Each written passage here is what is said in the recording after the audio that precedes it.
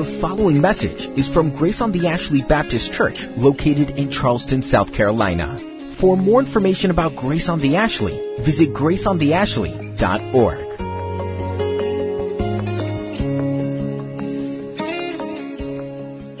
The way that song ends is a reflection on the hunger of the believer's heart for the healing and grace that comes only from God. This morning, as we look to God's Word for our scripture reading, I'm going to read from Isaiah chapter 25, right in the midst of this lengthy oracle of judgment on Tyre and then on the entire world. We find in chapter 25 this little oasis in the midst of judgment. It's the longing of the hearts of God's people of old for the day when God is ultimately going to bring His healing and grace permanently. It's a longing that as believers today we share. Listen to Isaiah as he writes, "O Lord, you are my God. I will exalt you. I will praise your name. For you've done wonderful things, plans formed of old, faithful and sure. For you've made the city a heap, the fortified city a ruin. The foreigner's place is a city no more. It will never be rebuilt. Therefore strong peoples will glorify you. Cities of ruthless nations will fear you. For you have been a stronghold to the poor, a stronghold to the needy in his distress, a shelter from the storm and a shade from the heat. For the breath of the ruthless is like a storm against a wall, like heat in a dry place. You subdue the noise of the foreigners, as heat by the shade of a cloud, so the song of the ruthless is put down. On this mountain the Lord of hosts will make for all peoples a feast of rich food, a feast of well-aged wine, of rich food full of marrow, of aged wine well refined. And He will swallow up on this mountain the covering that is cast over all peoples, the veil that is spread over all the nations. He will swallow up death forever.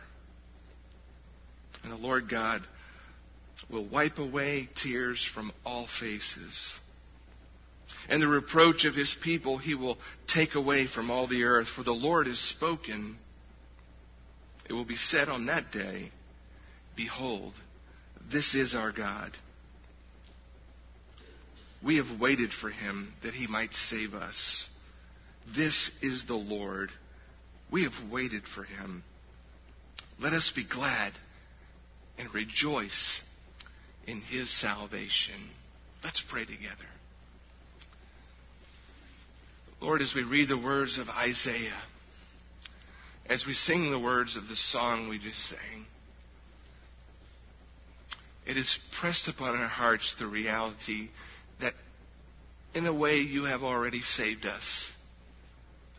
In that we have run to you in confession of our sin and in repentance, and we have pleaded the blood of the Lord Jesus Christ as our only hope for a covering over our sin and for our eternal salvation.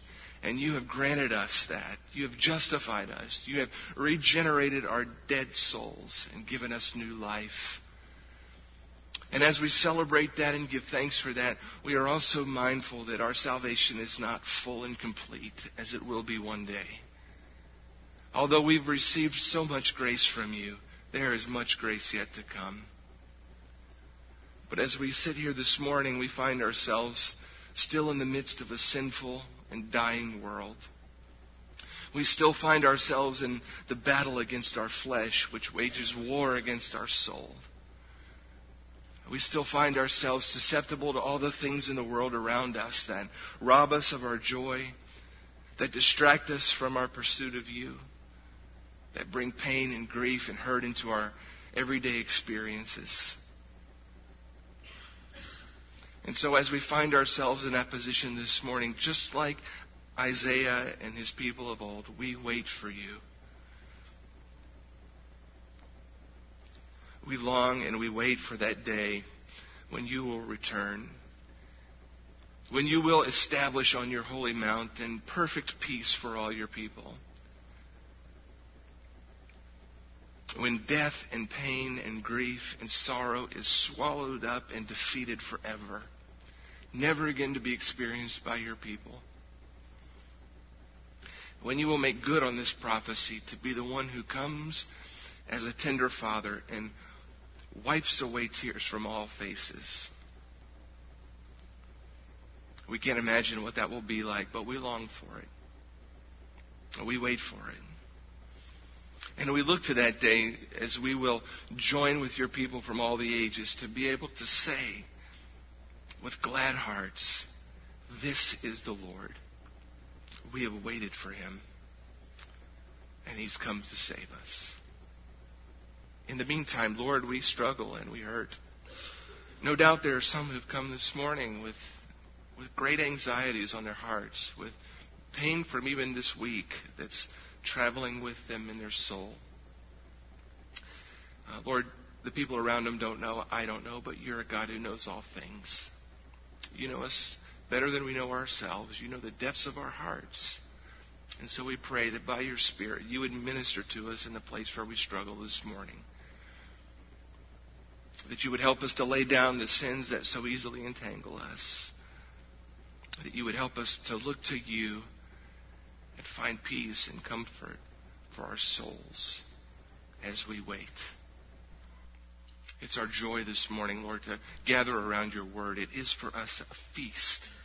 And we've come with hungry hearts that need to be satisfied with you. So, God, with your all-sufficient word this morning, satisfy our hungry souls. We pray for our Pastor Frank this morning as he stands to teach us and to deliver your word for us. Empower him, embolden him, strengthen him for the task ahead. Open our ears that we might hear. For we long for you this morning. Oh God, our God. And it's in the name of Jesus we pray. Amen. 2 Peter chapter 2. Turn on your Bible or turn to your Bible. Fake news. I don't think I've heard the term fake news before the last year. The thing about fake news is it's relative. My fake news and your fake news might be different. It's in the eye of the beholder, I guess, in some cases. Now, there's some deliberate, obviously, fake news out there. That's why I read the newspaper. You can get a little more less fake in the newspaper, I think. For you millennials and younger, the newspaper is something they throw in your driveway every day, and you go out and get it out of a bag, and you read it. You actually sit down in a chair and read it. It's paper. Peter's addressing false teaching. The difference in that and fake news is that it's not relative. There's a standard that Peter's talking about here. We know what that standard is. It's the Word of God. And if you know the Word, you've studied it, you've read it, consulted it, then you can find out what is false teaching and what isn't. And it can be pretty clear to you. But if you're not hungry for the Word of God, you're not hungering after the Word, then you might have a problem with false teaching. You might fall for it, as some people fall for fake news. The problem with that, you can fall for fake news and keep on living. You fall for false teaching, it's deadly. And that's the truth. Nothing fake about that. We started last week. Last Sunday morning, I told Pastor Greg I was going to get through the first 3 verses of chapter 2, and I got through verse 1. So that was fake news, Pastor Greg. But we'll see what we can do. Let me give you a bit of an overview. He begins in verse 1, but false prophets also arose among the people, just as there will be false teachers among you, who will secretly bring in destructive heresies. Now, he gives these three things about false teachers, which we'll overview, we talked about. He begins that sentence with but. Now, just look at the sentence before that, or the verse before that, chapter 1, verse 21. For no prophecy was ever produced by the will of man, but men spoke from God as they were carried along by the Holy Spirit. But false prophets also rose among you. Or you could go back to verse 16. For we did not follow cleverly devised myths when we made known to you the power and coming of our Lord Jesus Christ, but we were eyewitnesses of his majesty. But false teachers, in verse 1, also arose. You can take any of those verses and then go to but false teachers and keep on going. False teachers arose among the people. The people is the New Testament term for the Jewish people, for Israel. Those are the false prophets rising up to them. And we looked at Old Testament examples of those false prophets.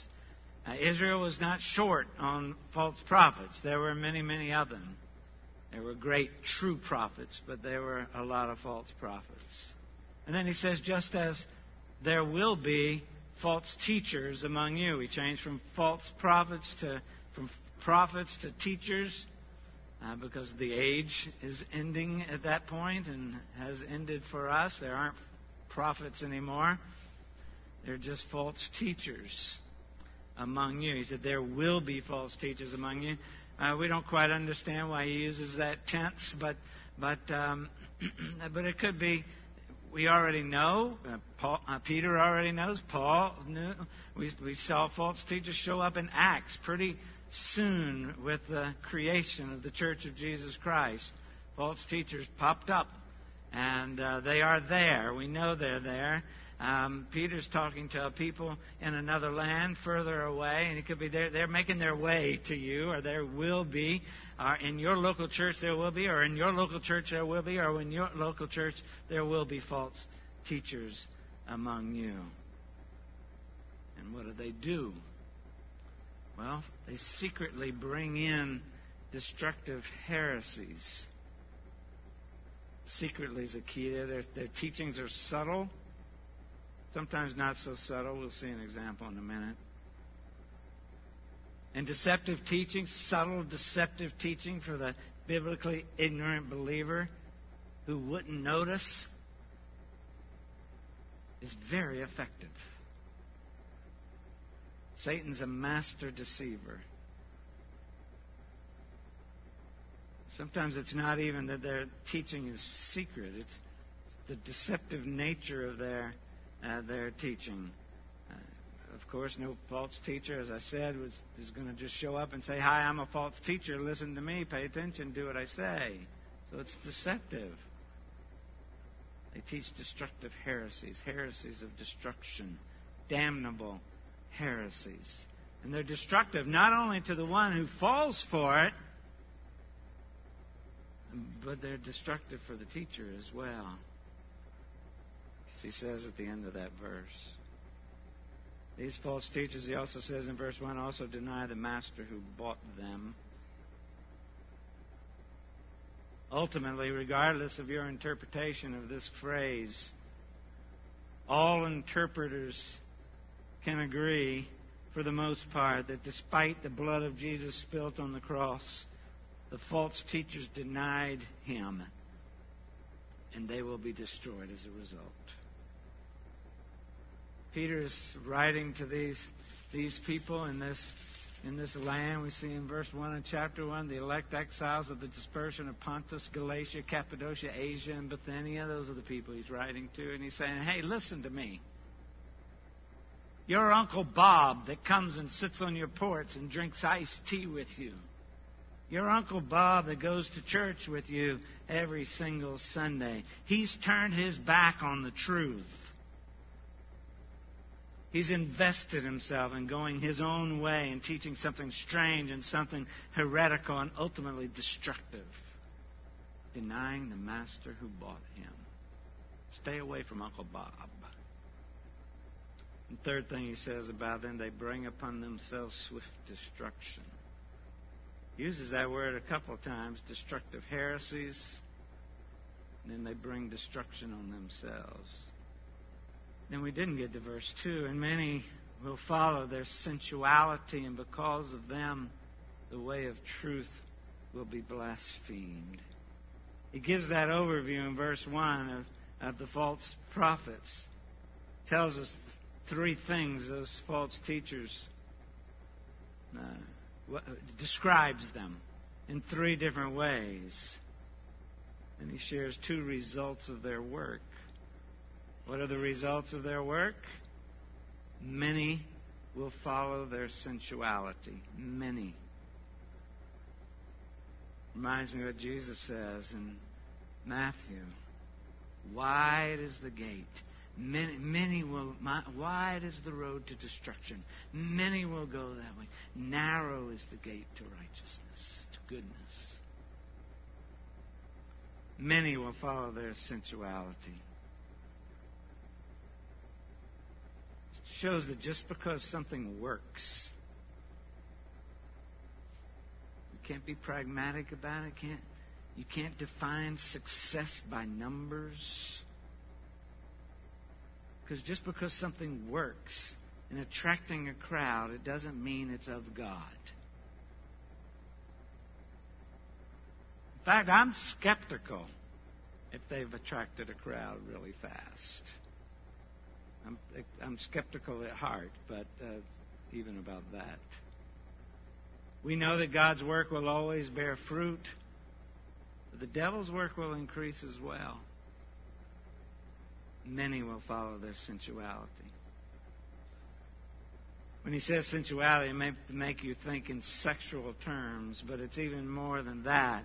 It's unrestrained moral attitudes and behavior. Many will follow their unrestrained immorality in their behavior.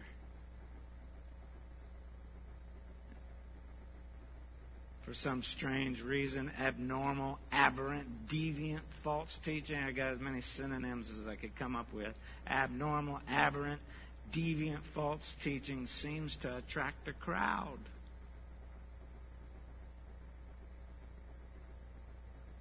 He tells us in the next verse what they were dealing with. I can think of two extremes that we can guard against. What popped into my mind originally this week going through this, you remember the name David Koresh. Branch Davidian, remember that? Sensuality and sex are a major part of that false teaching as well as all other heresy.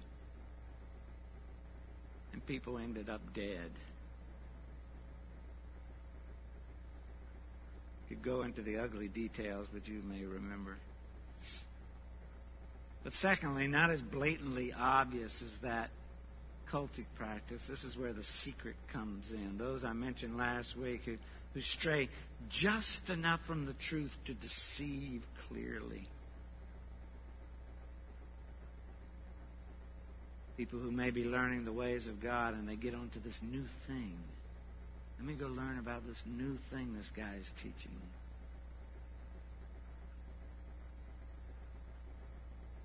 Yet not being thoroughly orthodox or even moderately biblical. Friends, they might not even claim to be we might not even call them false teachers if we listen to them. In many ways, the one who has been called but fails to fulfill that call, fails to fulfill that role in building up the body of Christ and edifying believers. It's in a sense false teaching as well. Don't teach the whole counsel of God, being false to their calling. Listen, we could have many. We could fill up this place. We could fill up this place, and Josh could put a neat new big video screen in the gym for overflow. Wouldn't that be awesome? No. If we could falsely convince ourselves that was our mission, I could announce today at the end of the sermon that for the next 7 Sundays we're going to preach a 7-sermon series on 7 tips for an awesome marriage. We advertise it, put a sign out front. We'd have more people than we have today. The 3rd week would be on sex. That would be the biggest crowd. Pastor Greg would preach that message. Then after those 7 weeks, we'd have a 4-week series. 4 tips on how to survive with a teenager in your house. Week 3 would be the same message on sex. The crowd would grow. On and on and on we go. Books of the Bible, they're so boring. What can we accomplish going through books of the Bible? Let's just slowly move away from Scripture. Watch the crowds grow. Many will follow their sensuality. Throw in some humor, a couple movie clips on the video, and off we go. Add some songs that are louder and faster. You probably have to get a younger worship leader. Louder and faster. Songs that don't have so many words. Sky's the limit, right? That's how it works. Oh, we know how it works. We could fill up this place. Throw in a couple of spontaneous baptisms and the membership just booms.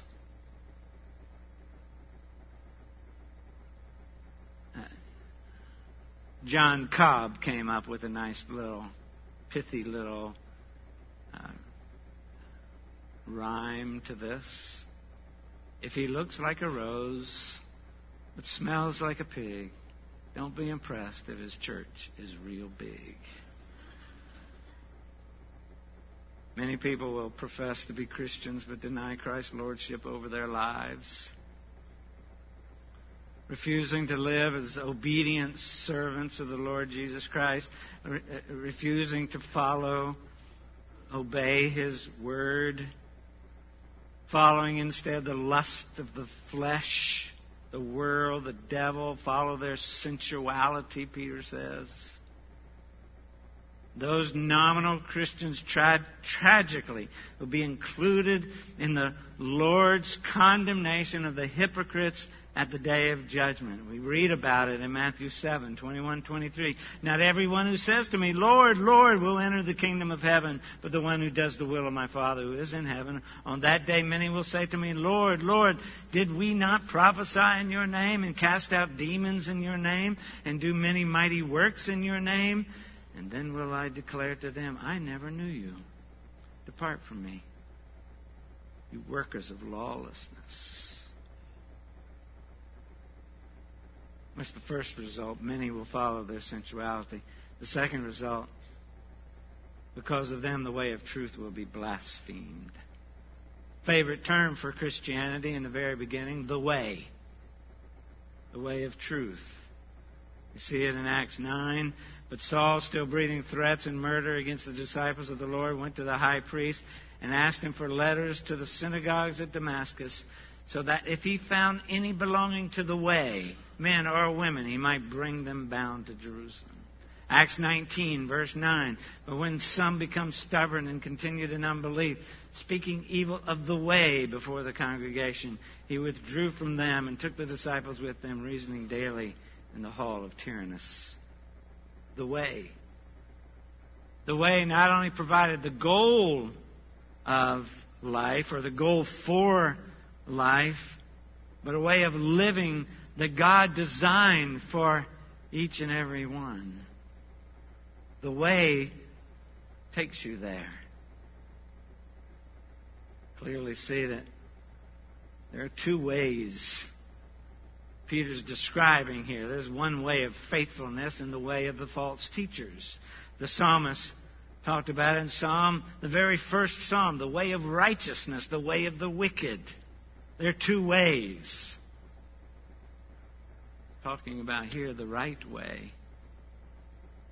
Because of them, the way of truth will be blasphemed. One leads to life, one leads to destruction. Jesus declared, I am the way, the truth, and the life. Thomas said, Lord, we do not know where you're going. How can we know the way? Jesus says, I am the way. Because of them, false teachers, the way of truth will be blasphemed. The world mocks the gospel of Jesus Christ because of nominal Christians who do not stand up for what they claim. Have been clearly seen as hypocrites, who most likely have made false professions of faith as well. Listen, we choose the truth. We're sticking with this book. That we've come to a place in the world where you can't pronounce these things. You can't, like Peter did, you can't pronounce that those false teachers are leading people astray and they'll be destroyed. You can't say that in the world today. You can't do that. You can't condemn false preachers. The one who pronounces such judgment, like Peter is doing here, we do from this pulpit, pronounces what Peter's saying. We're just simply backward, intolerant, hateful. We're a menace to the society, and we must be stopped. Warning number one: they will try to stop us. That's where we are in our world. We hold true to righteousness in today's society. They will try to stop us. Alistair Begg was quoting another preacher. He didn't mention the name, and I think this is important for us to understand when you're dealing with your family and declaring truth to your family, when you're dealing with your neighbors who think you're intolerant and you're declaring truth to your neighbor. He says this: do you want people to like you in the immediacy and despise you in eternity? Or do you want them to despise you today and rejoice with you in eternity? That hit me squarely between the eyes, because I want people to like me, don't you? Not don't you like me, don't you want people to like?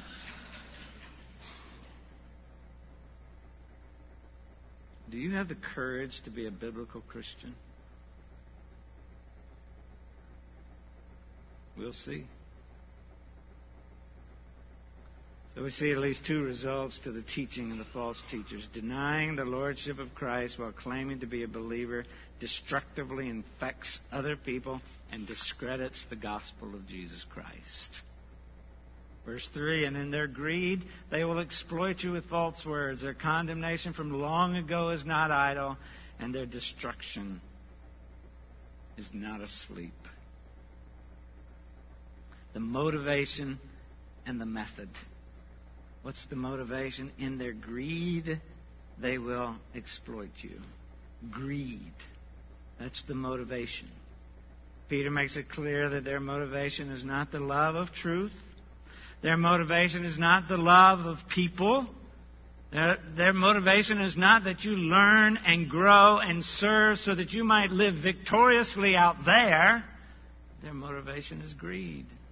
He doesn't give the source of their greed. Is it money? Is it power? Well, those two are the same thing. Is it sensuality, sex? Could all go together. It's personal gain. Their motivation is not edification or the welfare or salvation of other people. It's simply personal gain. It's amazing how many of today's false teachers, not even talking about those in Peter's day, today's false teachers present a gospel that has self-gratification at heart. I suspect that since it's all about them and not the people they serve, then the primary desire they have is to replace Christ in the lives of those people. That's their motivation. What's their method? It's really simple, with false words. It's a great word, false, there. The Greek word is plastos. We get our word plastic from it. Plastos. It literally means molded words. Words that have been fabricated for selfish purposes. Words that may look like glass. Now this really is. But words that may look like glass, but it's plastic. You can't tell. Think about all the plastic products that you encounter every single day that look like something else. You know that beautiful painting you have on the wall with that frame that looks like just beautiful oak wood? It's plastic. We could go on and on and on with that. False words. Plastic things are made to look like the real thing. False teachers and their words. And Peter ends that verse after their motivation and their method with a similar thought. He ends verse 1 with their condemnation from long ago is not idle, and their destruction is not asleep. From eternity past, God has put in place the destruction of false teachers. It's not idle. It's going to happen. God hasn't forgotten about it. It's in His plan. We see similar thoughts in Jude verse 4. For certain people have crept in unnoticed who long ago were designated for this condemnation. Ungodly people who pervert the grace of our God into sensuality and deny our only Master and Lord Jesus Christ. Because God is by nature the God of truth. He will judge liars. He will judge deceivers. False teachers will be judged. It's important, like we see in verse 9. God knows how to keep the unrighteous under punishment until the day of judgment. And we'll see in a minute that they're being punished while they wait for their final punishment, their final judgment. And then Peter gives us 3 examples, really to encourage us. This is about us. This is really not about... He's not writing this to false teachers. He's writing this to the church. This is about us. So he writes with some encouraging examples for us of sin and judgment from Scripture. It would have been nice if the Holy Spirit through Peter just said, hey, God didn't spare fallen angels. He didn't spare if God didn't spare the ungodliness of the people in Noah's time, if God didn't spare Sodom and Gomorrah, He's not going to spare the false teachers either. He could have gotten that over really quick, but it's not quite that easy. It goes a little deeper than that. Bottom line, as a sovereign and just God will not let wickedness go unpunished. And He gives us these examples that set a precedent. Really, God sets a precedent in the Old Testament on how He will treat the false teachers. What are they? I'll try to get through them quickly. You'd think I could get through them quickly. In the Greek, it's just one long sentence. These 5 or 6 verses. So Peter says, if you think God can't handle the false teachers, let me just give you a few examples. First, example 1. Just like John's case studies Wednesday night, he shared with us from Psalm 107. Example 1, verse 4. For if God did not spare angels when they sinned, but cast them into hell and committed them to chains of gloomy darkness to be kept until the judgment. That's verse 4. Who are these angels? What's he talking about? Some say just simply they're the angels who followed Satan when he rebelled. That can't be, because it says they're in chains. And we know Satan and his demons are free at this point. They're not chained in gloomy darkness. Who are these demons he's talking about? Better understanding, I think, without going into all the details of Scripture, because all the details of that particular story is not Peter's point. These are the sons of God we read about in Genesis chapter 6. These are the angels who took on some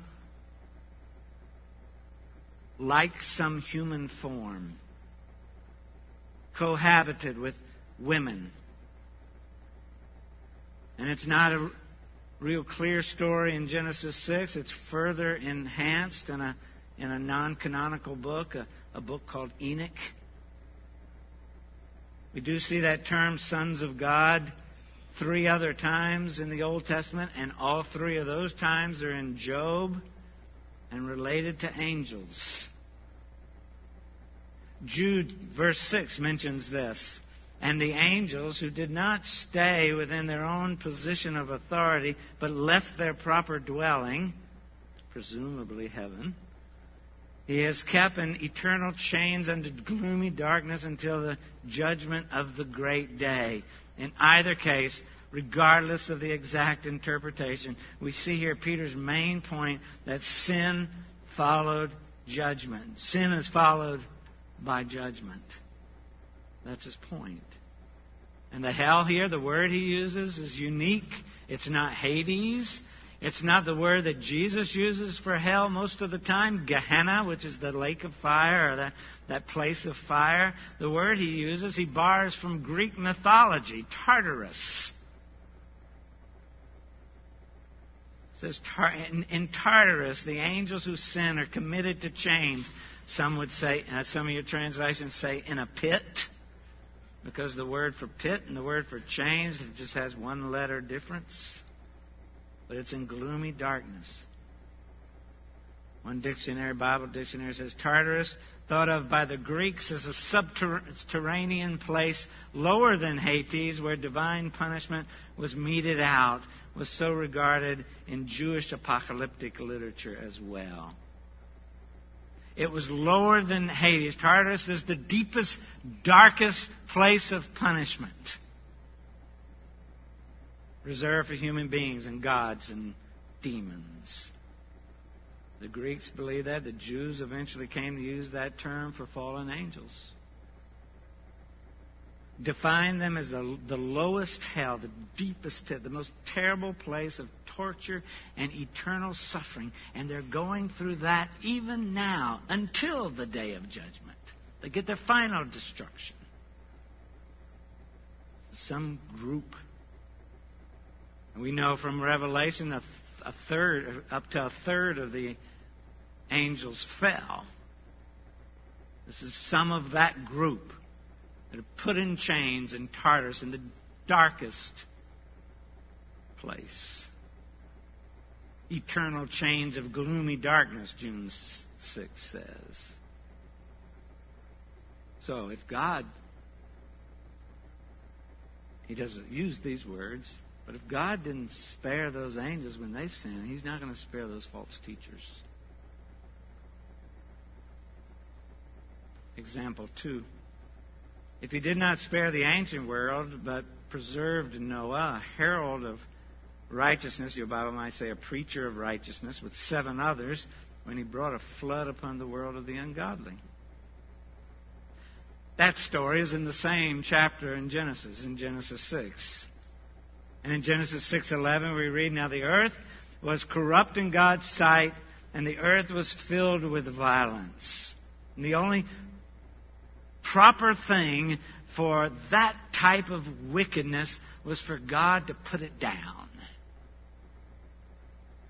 Destroy it, wipe out the entire population. That evil and wickedness grieved God so much he found it necessary to destroy every man, every woman, save the 8 that were on the ark. God's serious about sin. And if the false teacher, I wonder if any false teachers have ever taught this passage. Be an interesting study. We'd take a quick study to Google it. What about that? If I was a false teacher and knew I was a false teacher, this would scare the bejeebers out of me. But God spared Noah. The only encouragement we have here is that God spared Noah. Herald of righteousness with seven others, his sons, their wives, and his own wife. The Old Testament tells us he's righteousness. It really doesn't say anything. He's a herald of righteousness or a preacher. Jewish writings hold him up as a preacher of moral excellence. The ancient world perished because of their corruption and sin.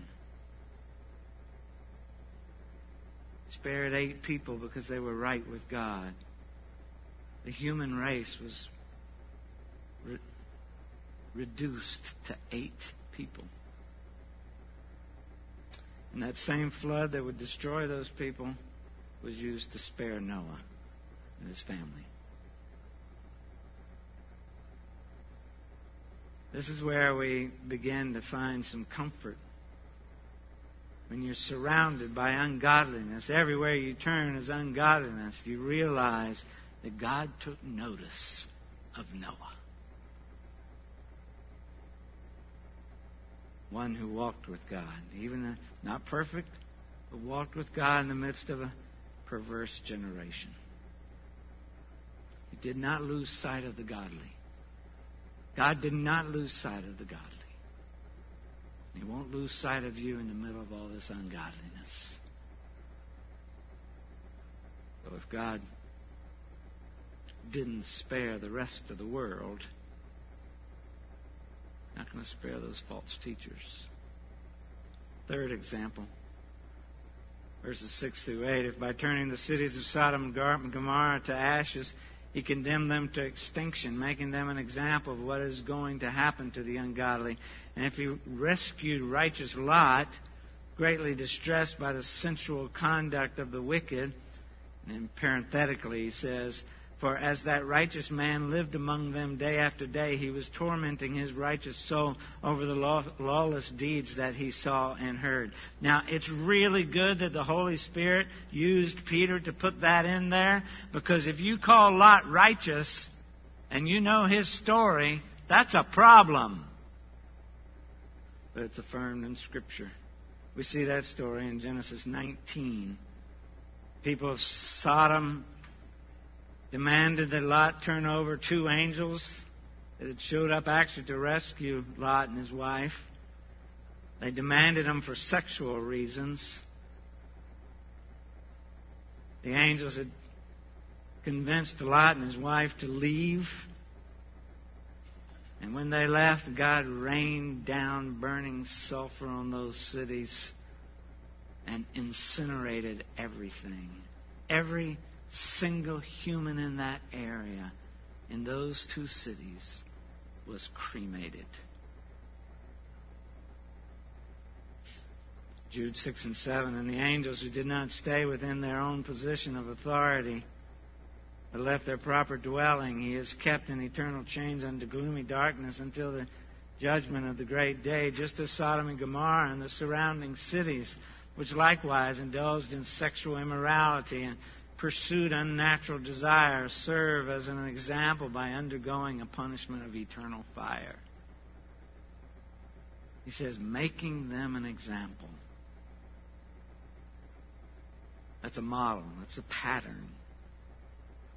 God sent an unmistakable message to all future generations on how He was going to deal with ungodliness and wickedness. That story was well known by every Jewish family, and the implications were very clear to every Jewish family. God will not tolerate wickedness. Aside from the issue of the false prophets, I thought about this as I was going through this. Many years ago, Billy Graham said if America didn't turn around,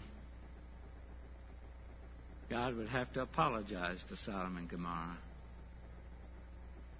And we can hope, and we can pray, and we can witness. God is patient. God is long-suffering. But His patience will run out. He won't tolerate what's going on in this place today. As God saved Noah, He also saved Lot.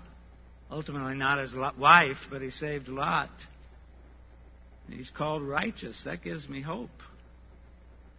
You know Lot's story?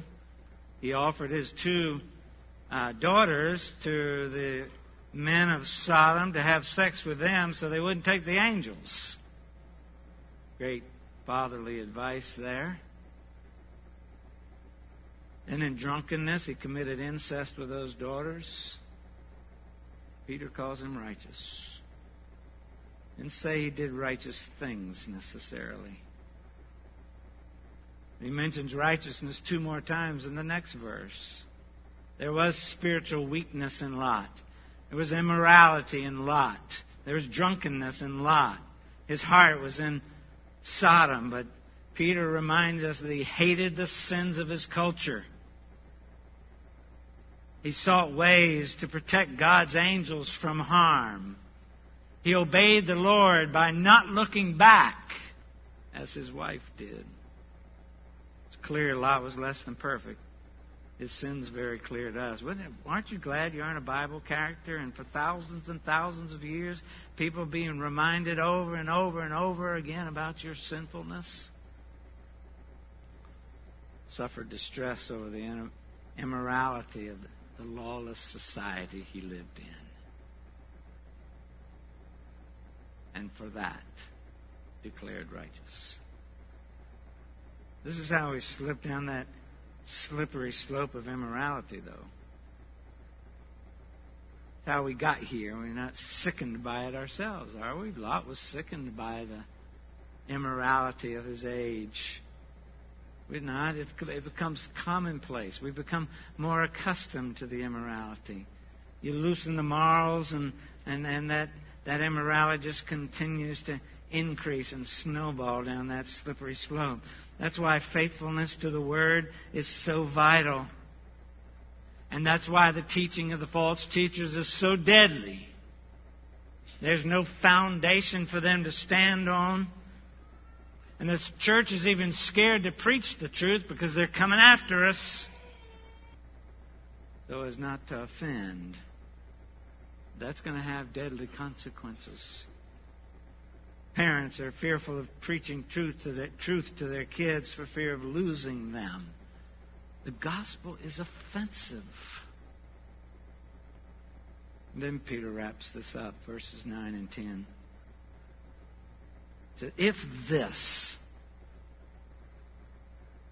He says, if Noah's, the world, except for Noah and his family, is destroyed for their ungodliness. If Sodom and Gomorrah and the surrounding cities become ashes due to their wickedness. If those angels who rebelled are cast in chains in deep, utter, gloomy darkness,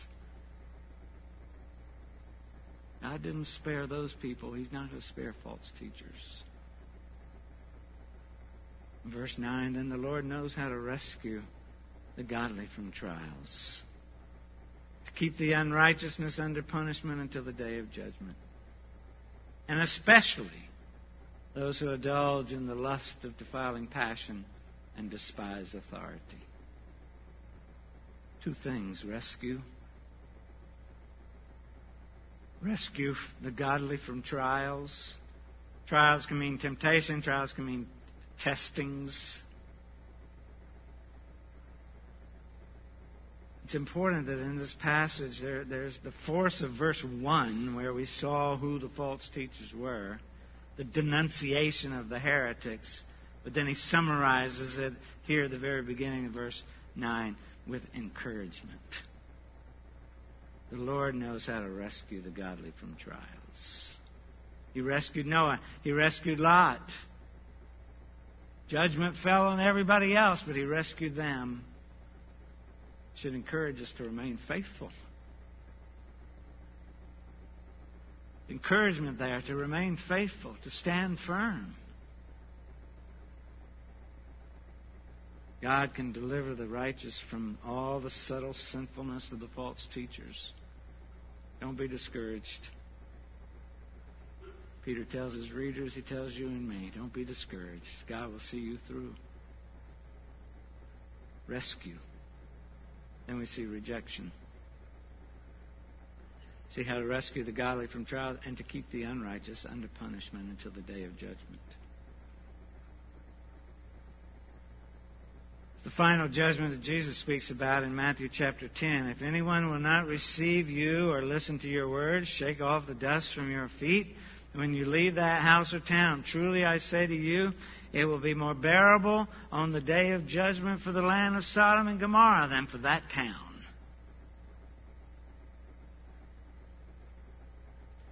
And for those abiding in Christ, John tells us regarding the judgment, 1 John 4:17, by this is love perfected with us, so that we may have confidence for the day of judgment. Confidence for the day of judgment.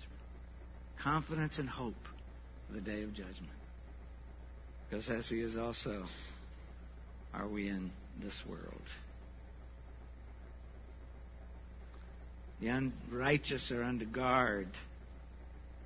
At least these He mentioned, they're in chains, they're under guard.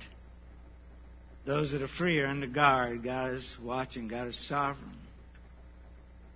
Waiting their official sentence to be declared and carried out. What a horrible thing to go through deep, utter, gloomy darkness of punishment while you're waiting for your final punishment. And he emphasizes two categories there in that first verse of verse 10. Two categories of wickedness that makes the certainty of judgment especially true. That's those who indulge a lust of defiling passion, depraved immorality. Wow. We could go on and on, couldn't we? What we're facing today. Depraved immorality. Those he mentions in verses 1 through 3. More clearly, he's going to mention them in the verses that follow. Those he talks about in Romans chapter 1. We don't have time for that now. You go back and read Romans 1. You want a little extra talk about this unrighteousness. First category, those who indulge in the lust of defiling passion. Second category, for whom God has reserved punishment, those who despise authority. Not able to live in an ordered society. Not able to submit to church leadership. Not able to submit to God. All of that rebellion places them in the line to receive the judgment on that final day. History's proven, friends, that God never overlooks evil. Peter said that to these people. He tells them about it. History. Back then, God does not overlook evil. And He doesn't overlook evil today. Punishment is for sure. The false teachers who are stirring up the churches of Peter's day and who stir up churches today will never escape God's attention and God's judgment. A friend of mine who's not a believer believes that sex is natural to the point that we should just do whatever comes naturally in an animal-like way. He thinks our thinking about that is just purest Victorian ideas about sex, and they're simply passé. They're simply out of date. He's right about one thing. They are out of date for this world. They're not Victorian. That era was a couple hundred years ago. Our moral standards today are a few thousand years old at least. And they won't change because we're standing on these standards. And God does not change. He's the same yesterday, today, and tomorrow. Those standards are what God has provided and what God has commanded for us. And I thought about that, friend, when I thought about that quote from Alistair Begg. Do you want people, brothers and sisters, listen to me. Do you want people to like you in the immediacy and despise you in eternity? Or do you want them to despise you today and rejoice with you in eternity? Stand up, my friend. Stand up. In a moment, we'll sing a closing hymn. During that time, Pastor Greg and others will be in the back. I encourage you, if you have questions, feel a need to recommit your life to Christ, want to commit your life to Christ, want to talk to somebody about it, now is the time for you to say yes to Jesus Christ. He's calling you. Died on the cross in your behalf. Run to Him today. You can do that. We just pray you make your way to the back while we sing this last song. And they'll be glad to receive you. Father, thank you again for your word, for your truth.